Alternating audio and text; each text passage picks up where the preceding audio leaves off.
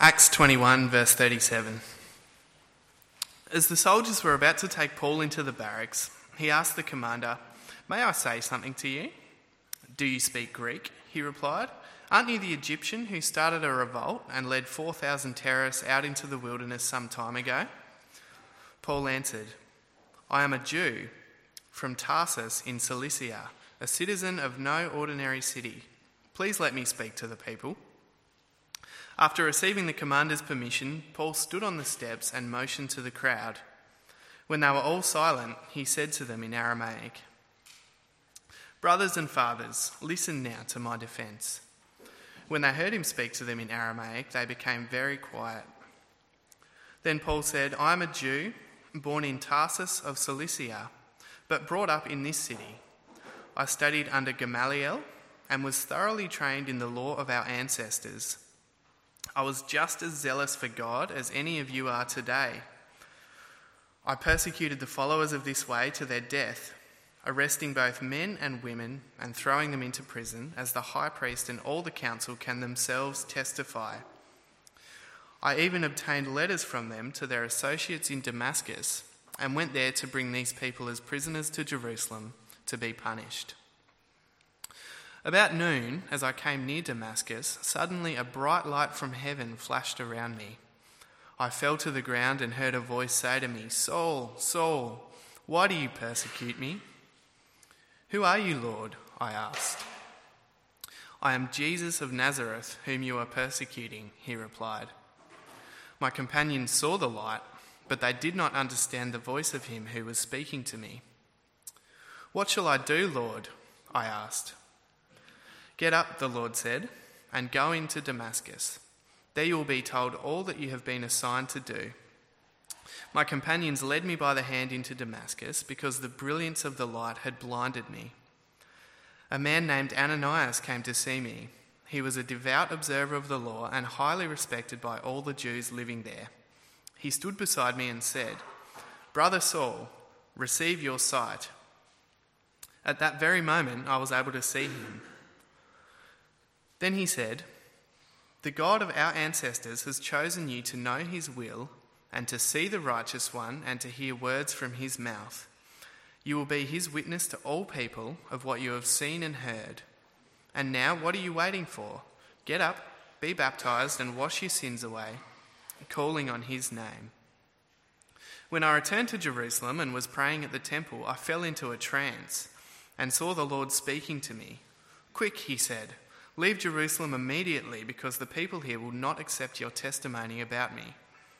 'Lord,' I replied, 'these people know that I went from one synagogue to another to imprison and beat those who believe in you. And when the blood of your martyr Stephen was shed, I stood there giving my approval and guarding the clothes of those who were killing him.' Then the Lord said to me, 'Go, I will send you far away to the Gentiles.'" The crowd listened to Paul until he said this. Then they raised their voices and shouted, "Rid the earth of him! He's not fit to live!"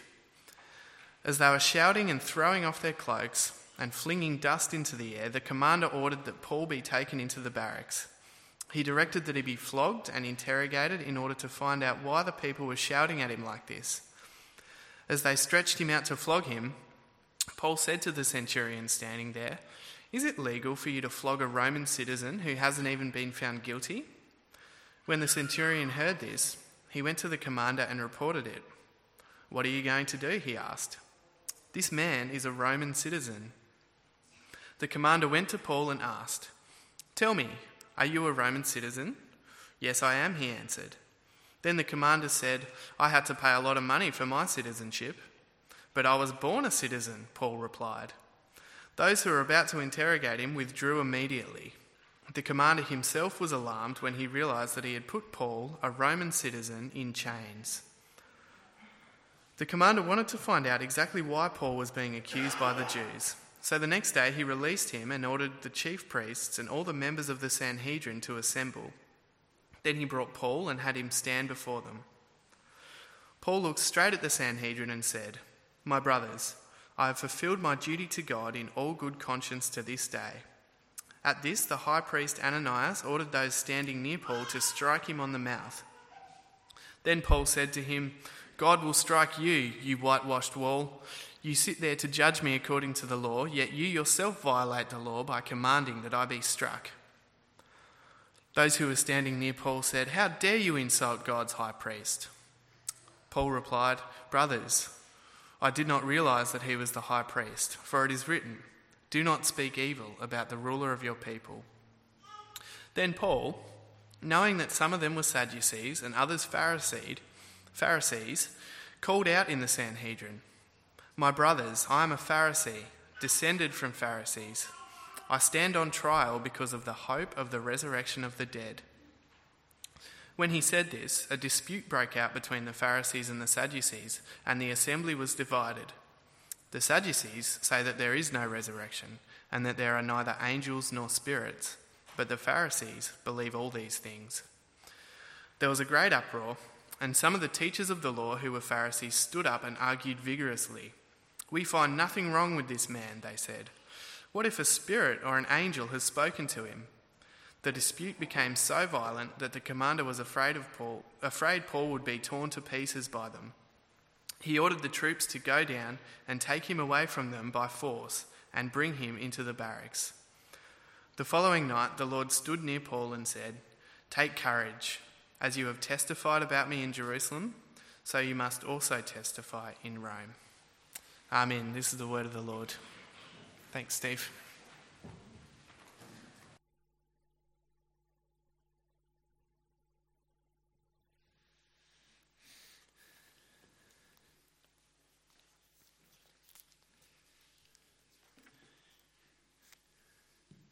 Sometimes actions have unintended consequences.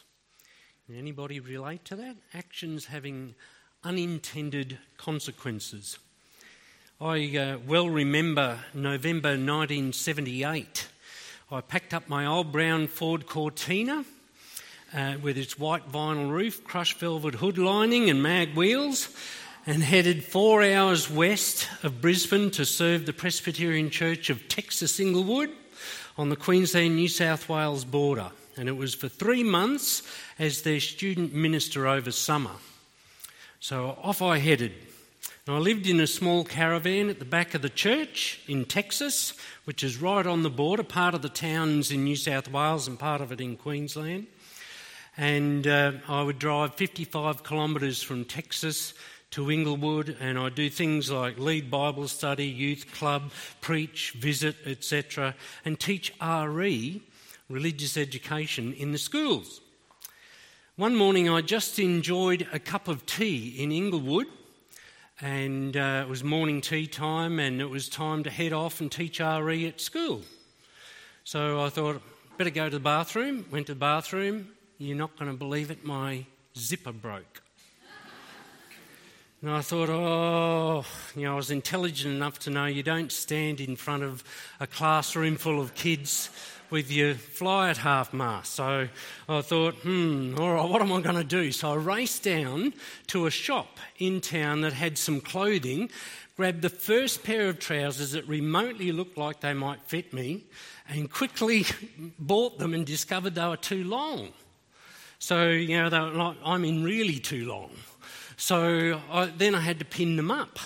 So I'd buy a packet of safety pins and kind of, be doing this and then be racing off for RE in the school. All the time I'm trying to concentrate on the lesson, standing in front of the kids, thinking, do they know what's just happened?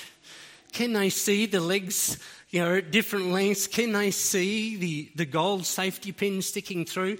And I hatched a plan. I thought at lunchtime, I know there's a lady in the church who operates a sewing business, and she operates from home. I'll get her to hem the trousers. So, lunchtime couldn't come quick enough. So I raced off, and sure enough, she was there, and she said, "Yeah, we can fix that." And she said, "There's only one problem." And I said, "What's that?" She said, "I can't hem them while you're in them." That hadn't occurred to me. So she said, "Look, I know, just go into our bedroom, take off your trousers and pass them out the door to me." So, all right, okay. So I was in a lather of perspiration, not thinking real well, and so I did this. Anyway, the thing I dreaded came to pass. Her husband came home at lunchtime. He pulled up out the front. And I thought, I don't believe this. I don't believe this. And he's not a Christian, not particularly enamoured with the church, and I hadn't met him before. Anyway, sure enough, he wants to come into the bedroom. So I'm on one side and holding the door, and he's on the other saying, "Who's in there?" And I said, "Pastor Steve from the Presbyterian Church." He said, "What are you doing in there?" And I said, "I haven't got any trousers." And he said, "Why haven't you got any trousers?" And I said, "Your wife's got them." Just went from bad to worse, and I'm holding the door shut and I'm thinking, what do I do? What do I do? Anyway, she quickly came to the rescue and explained, what was going on. We got it all solved, and somehow or other I had to go back and teach RE, but my mind was going, why does this have to happen to me? Well, I really felt, very, very awkward about the whole thing. Sometimes actions have unintended consequences, and sometimes you can foresee what those consequences might be, or kind of what they might be. Other times you have no idea what might unfold. And that's the case in the passage before us today. There's some unintended consequences for Paul from preaching the gospel. He preaches the word. He does not intend to stir up opposition and difficulty and problem, but that's exactly what he gets. It was an unintended consequence, but knowing the beliefs of those who are listening, it was basically unavoidable. So, unlike my series of unfortunate events, Paul's circumstances were life-threatening. Just look at chapter 21, verse 31. He says things like this: "While they were trying to kill him, news reached the commander of the Roman troops." Verse 36, the crowd that followed kept shouting out, "Get rid of him!" You go over into chapter 22 and he's trying to give his testimony, which he does. And as soon as he says, "Go, I'll send you far away to the Gentiles," the crowd listening to Paul until he said this, then they raised their voices and said, "Rid the earth of him, he's not fit to live." Then you go over into chapter 23 and you read these remarkable words: "The dispute became so violent that the commander was afraid Paul would be torn to pieces by them." So the stakes are pretty high here. This is violent opposition. This is implacable, intractable opposition to the gospel, saying, "We do not like what we're hearing. We so much do not like what we're hearing that we're going to take it out on you." So it was the situation that Paul tried to explain his actions for the sake of the gospel. That's the circumstance in which he's trying to explain it. And the point is that you have to be ready to stand up for the gospel. He was fully prepared to stand up for the gospel. He'd been warned when he was first converted, and that he heard that voice and saw the light on the road to Damascus, and he heard these words, "I will show him how much he must suffer for my name." How much he must suffer for my name. And Jesus had said, "Whoever is ashamed of me and my words, the Son of Man will be ashamed of them when he comes in his glory and in the glory of the Father and of the holy angels." Clearly, Paul was ready, willing and able to defend the gospel. It was his life's mission to do that, and he was prepared to do it. He could say, "I'm not ashamed of the gospel, because it is the power of God that brings salvation to everyone who believes, first to the Jew and also to the Gentile." He knew the message was to the Jews first, but it was also for the Gentiles. But when the Jews heard him say that God had told him to go, "I will take you far away to the Gentiles and they will listen," they rose up and said, "Rid the earth of him, he's not fit to live." There was some prejudice. There were some real barriers. And the gospel needed to bring down these barriers. And into that situation, Paul speaks the word of the Lord and tries to make known the good news of Jesus Christ and his salvation, that he is the Son of God, he is the Messiah. He was born, he lived among us that perfect life, and then suffered at the hands of Pontius Pilate, and to the cries of crucify him, release Barabbas, he was crucified, died, was buried, and on the third day he rose again from the dead. And this is the gospel that he declared as of first importance. This was the message that he'd been called to make known. The very message he'd decried and resisted and said wasn't true became the very cornerstone and centre and soul of his life. And he was willing to give his life for Christ. So he's clearly willing to stand up for the gospel. He's clearly not ashamed of the gospel. And in this situation, as he shares the personal account of how he came to faith, he's giving an example of how we can stand up and defend the gospel too. We have to know how to present and defend that gospel, but rely upon God's help to do it. Spirit-led witness has a compulsion about it that cannot be duplicated. When the Holy Spirit is at work in what someone is declaring, there's a vibrancy and urgency, some kind of there's something about it that gets under your skin for good or for bad. For good, as in warming your heart and drawing you to faith, or for bad, in pricking your conscience and you're resisting, saying, "I don't like this, I want to shoot the messenger. This is not going where I want it to go." But when you share that message and couch it in the context of your personal story of how you came to faith, it's how can someone resist that in the sense of denying it? It's very difficult to do because it's your story. You know better than anyone. It happened to you. So it's incumbent upon each of us to know how to present and defend the gospel and to rely upon God for help in doing that. We're told that's what the story of the book of Acts is basically centred around. You will receive power when the Holy Spirit comes on you, and you'll be my witnesses in Jerusalem and in all Judea and Samaria and to the ends of the earth. And Paul gets caught up in this. He gives the account of how he comes to faith, and he's willing to stand up in front of his fellow countrymen and proclaim a very unwelcome message because he knows that that message is the truth. And he knows that that gospel message is what saves sinners. And it saved him, the chief of sinners. And the unction of the Spirit of God was upon him such that he could not help but speak of what he saw and heard. He testified about that good news.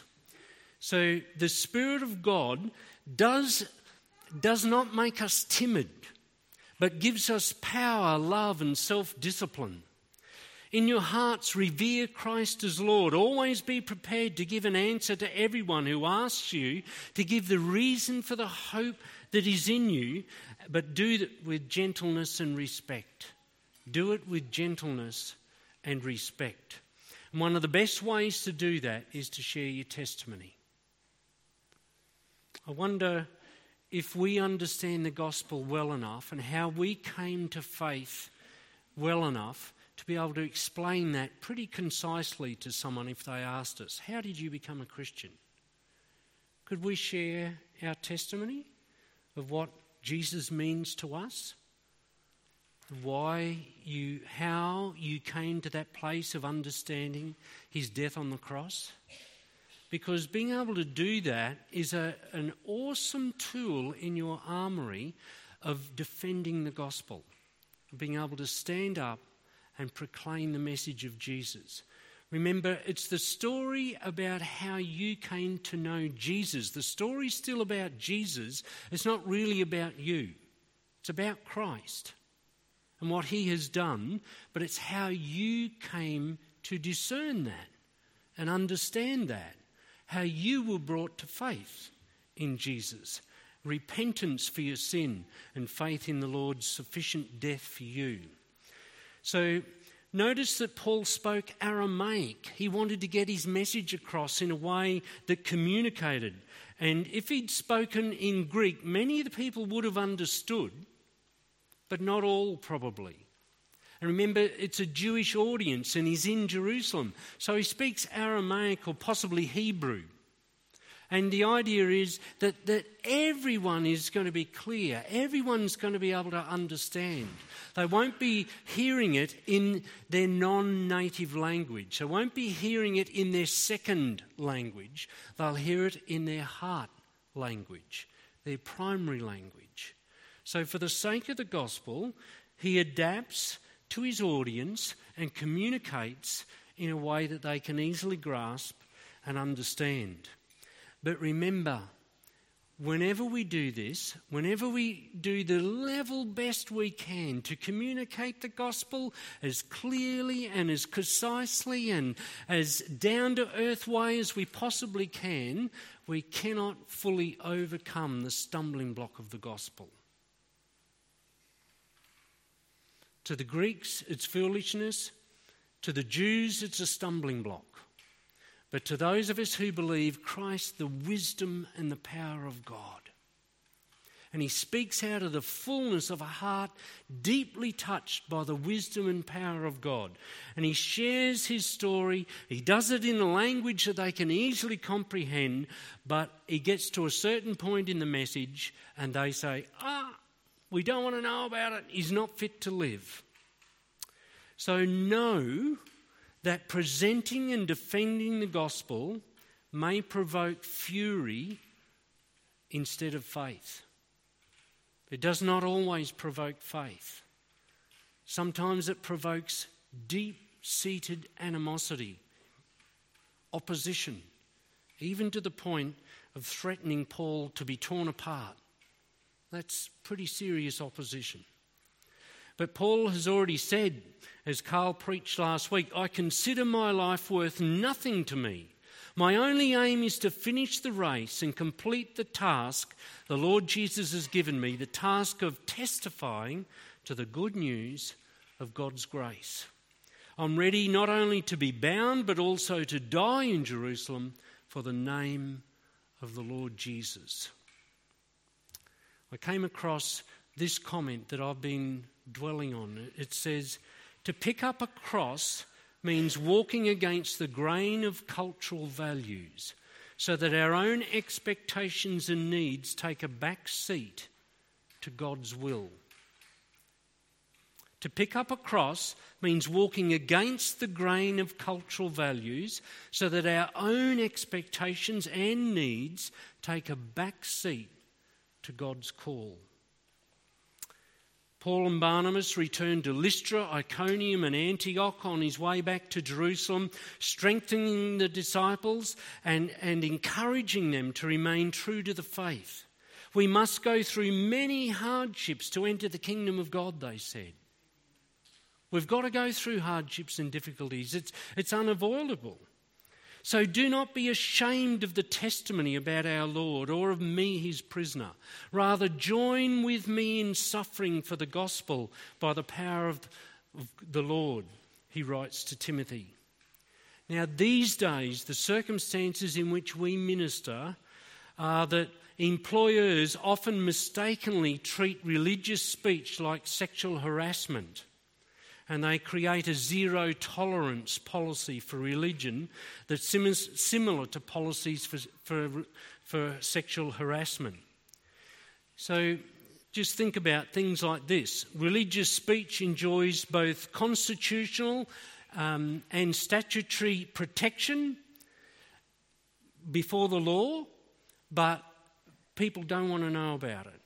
And they see it as, divisive. You don't talk about death, you don't talk about taxes, and you don't talk about politics, and you don't talk about religion, because that might upset sensibilities.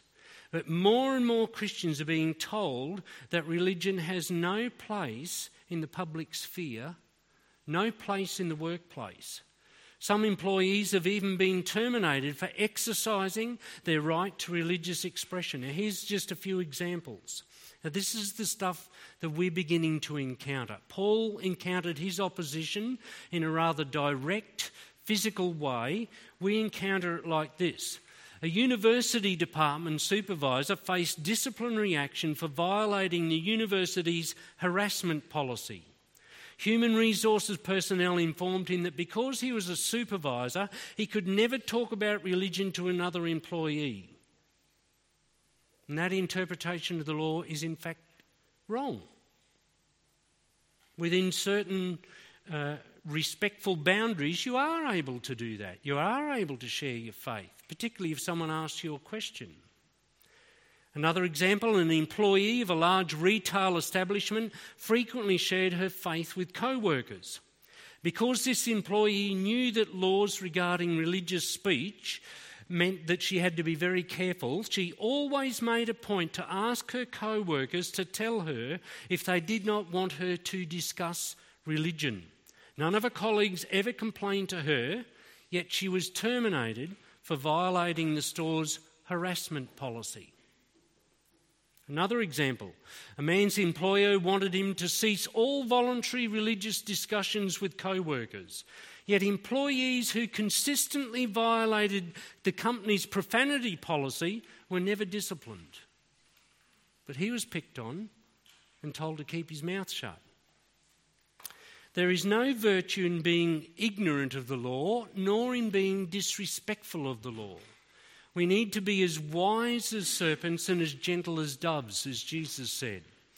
But recognise that our best efforts, when we've been as wise and as gentle as we can be, it will not necessarily overcome all the barriers.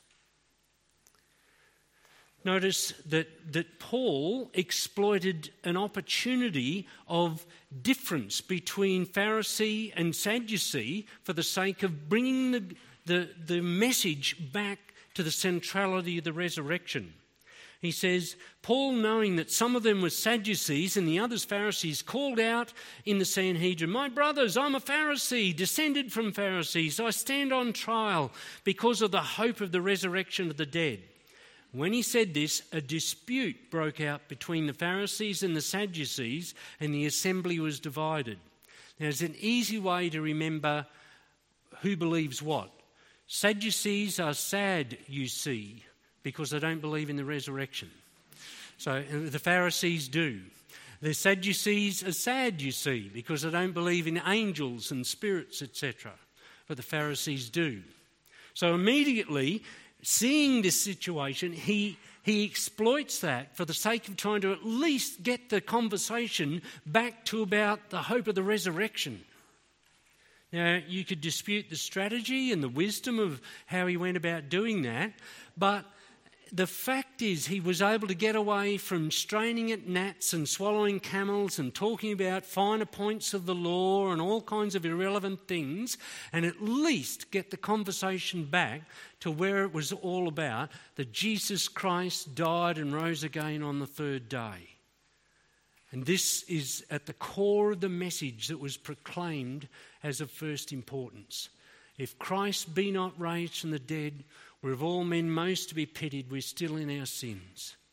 Christ died and rose again, and that's at the heart of the gospel.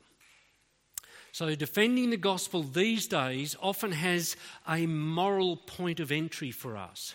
Likely a conversation will revolve around some issue of integrity or sexual morality or abortion or euthanasia or gay marriage. It's important to seize whatever initiative we can to lead people beyond external behaviours, to understand that God is grieved by the corruption of sin in our hearts. And he has done something about that state of corrupt sinfulness in our hearts by sending his sinless Son to be the perfect substitute for sinners. And to receive Christ, we have to repent of our sin because God is justly angry with our sin. And if we confess our sins, he is faithful and just to forgive us our sins and purify us from all unrighteousness for the sake of Jesus, who loved us and gave himself for us and is the substitute for our sins. So Paul's strategy gives us an inkling as to how we can go about doing things. We need to spend some time thinking about how we can use some of these current debates for the sake of getting back to the gospel. How can we use these things as an opportunity to share about the good news of Jesus and get over some of the hump of issues that circulate more around particular behaviours? You say that it's wrong, I say it's right. Who's right, who's wrong, who are you to judge? And get it back to God, the judge of all the earth, who does it right. The God who made man male and female in his image. The God who said, "Be holy as I am holy." The God who said,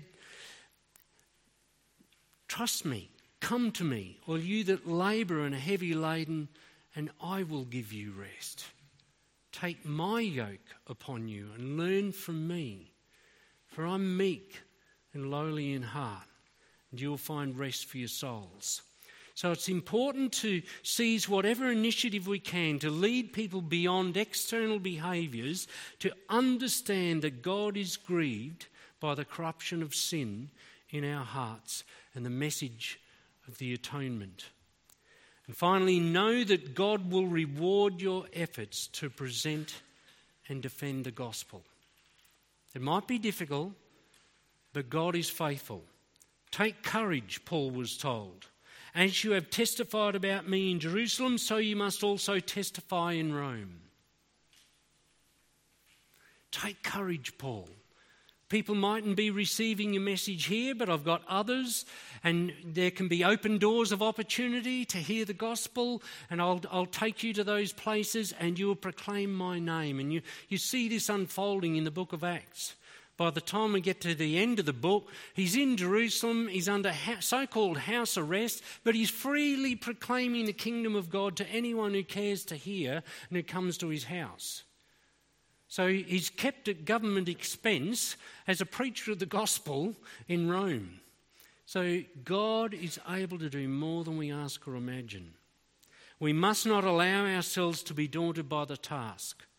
Taking on board reminders of God's presence and enabling and instances of his promise-keeping faithfulness are essential if we're to have a joyful testimony and have the boldness of witness that God wants us to have. He who promised is faithful and will do it. He who's begun a good work will complete it. So whoever acknowledges me before others, I will also acknowledge before my Father in heaven. Whoever disowns me before others, I will disown before my Father in heaven. The one who is victorious, I will dress in white. I will never blot out the name of that person from the book of life, but will acknowledge that name before the Father and his angels, says the angel of the Lord to one of the churches in the book of Revelation, chapter 3, verse 5. The good news of the gospel must keep sizzling in our own hearts as good news if it's to win through. Lay hold of the promises. Feast upon God's goodness. Matthew Henry famously said, "He is a Christian indeed, and she is a Christian indeed, who is neither ashamed of the gospel nor ashamed to the gospel."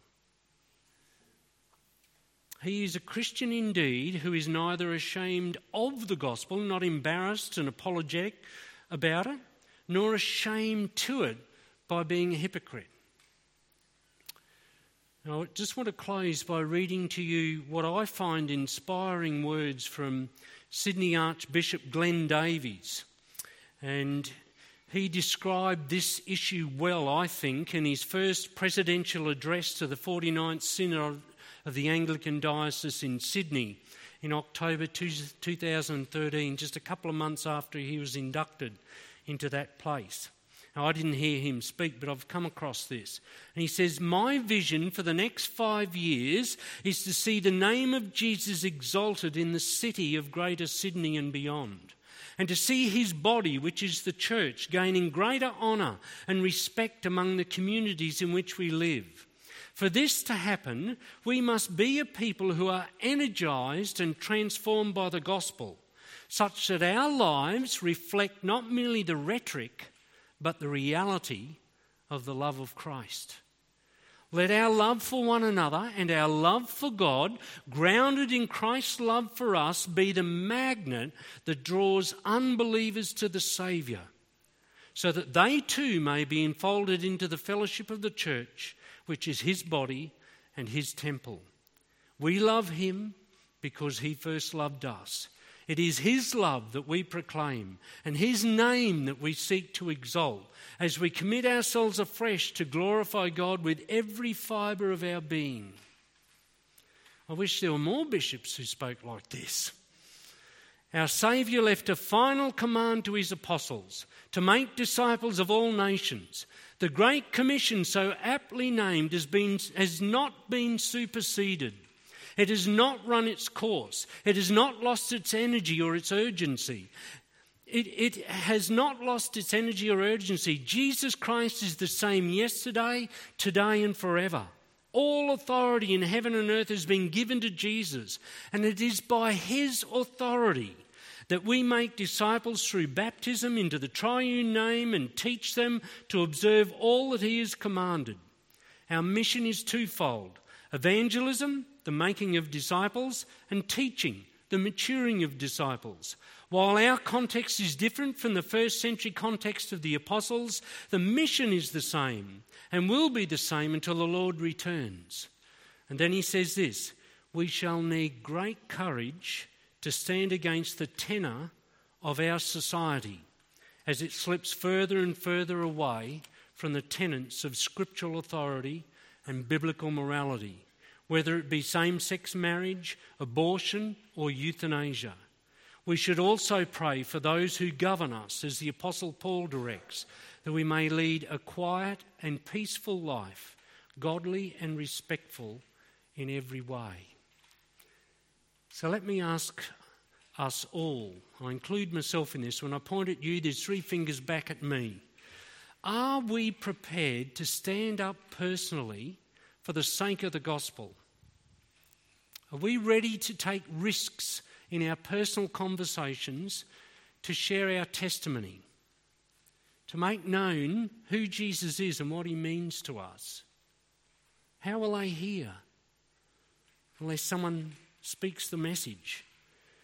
Do we know how to present the good news of Jesus? Do we know what the good news is? Can you succinctly present that?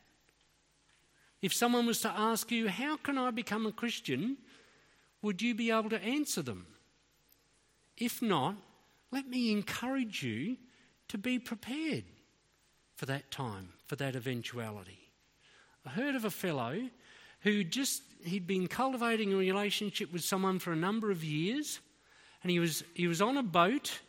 He'd gone from his boat in a little dinghy to his mate's boat, and they'd had a beautiful meal and had a wine, and he was just climbing back down over the rope ladder to get in his boat, and the guy leans over the top and says, "And by the way, how do you become a Christian? What's the difference? What makes the difference?" And he's, what do I do? Do I go back up? Do I go back down? It's getting late. So, and it came to him, he said, "There's 2 words I want to speak to you: do and done." Religion is you do it. You try and be good enough. You work, you do, you accomplish in the hope that God might reward you. Christianity is Christ has done it. He died on the cross. He lived the perfect life. It is finished when he died on the cross. Done. D-O-N-E. And he was able to give a succinct presentation of the gospel just like that. Now, he had to be prepared for that. Are we prepared to share our faith? Will we look past the painfulness of opposition to the promise of God's reward? The promise of God's reward. He who is ashamed of me and of my gospel, will I be ashamed before my Father who's in heaven. I would hate to hear those words. Our final song today is going to centre around a prayer of faith for God's glorious name to be known and proclaimed. My gracious Master and my God, assist me to proclaim, to spread through all the earth abroad the honours of thy name. Let's pray. Our Father and our God, we thank you that you are a God who is willing to own us, that you've called us by name, that there is nothing half-hearted or compromised about your calling of us. You've called us with a holy calling. You've called us out of darkness into your marvellous light, that you've called us into a relationship of life and hope and peace out of death and darkness and despair. That you've called us into eternal life, that we might not perish, but live evermore with you. We thank you that you are so clear about this, and you want the gospel message to be proclaimed so clearly and us to take our stand on that message. Help us to be a church, Lord, where the gospel message keeps on sizzling in our hearts, where we love the Saviour who first loved us, where we're constantly refilled and refueled by your Spirit and encouraged to open our mouth and share the good news because we cannot help but speak of what we've seen and heard. Will you please help us, Lord, in this venture for the 4 o'clock service, for the sake of the gospel, that more might hear and more might know and understand the good news of your love. We ask it for your glory in Jesus our Lord. Amen.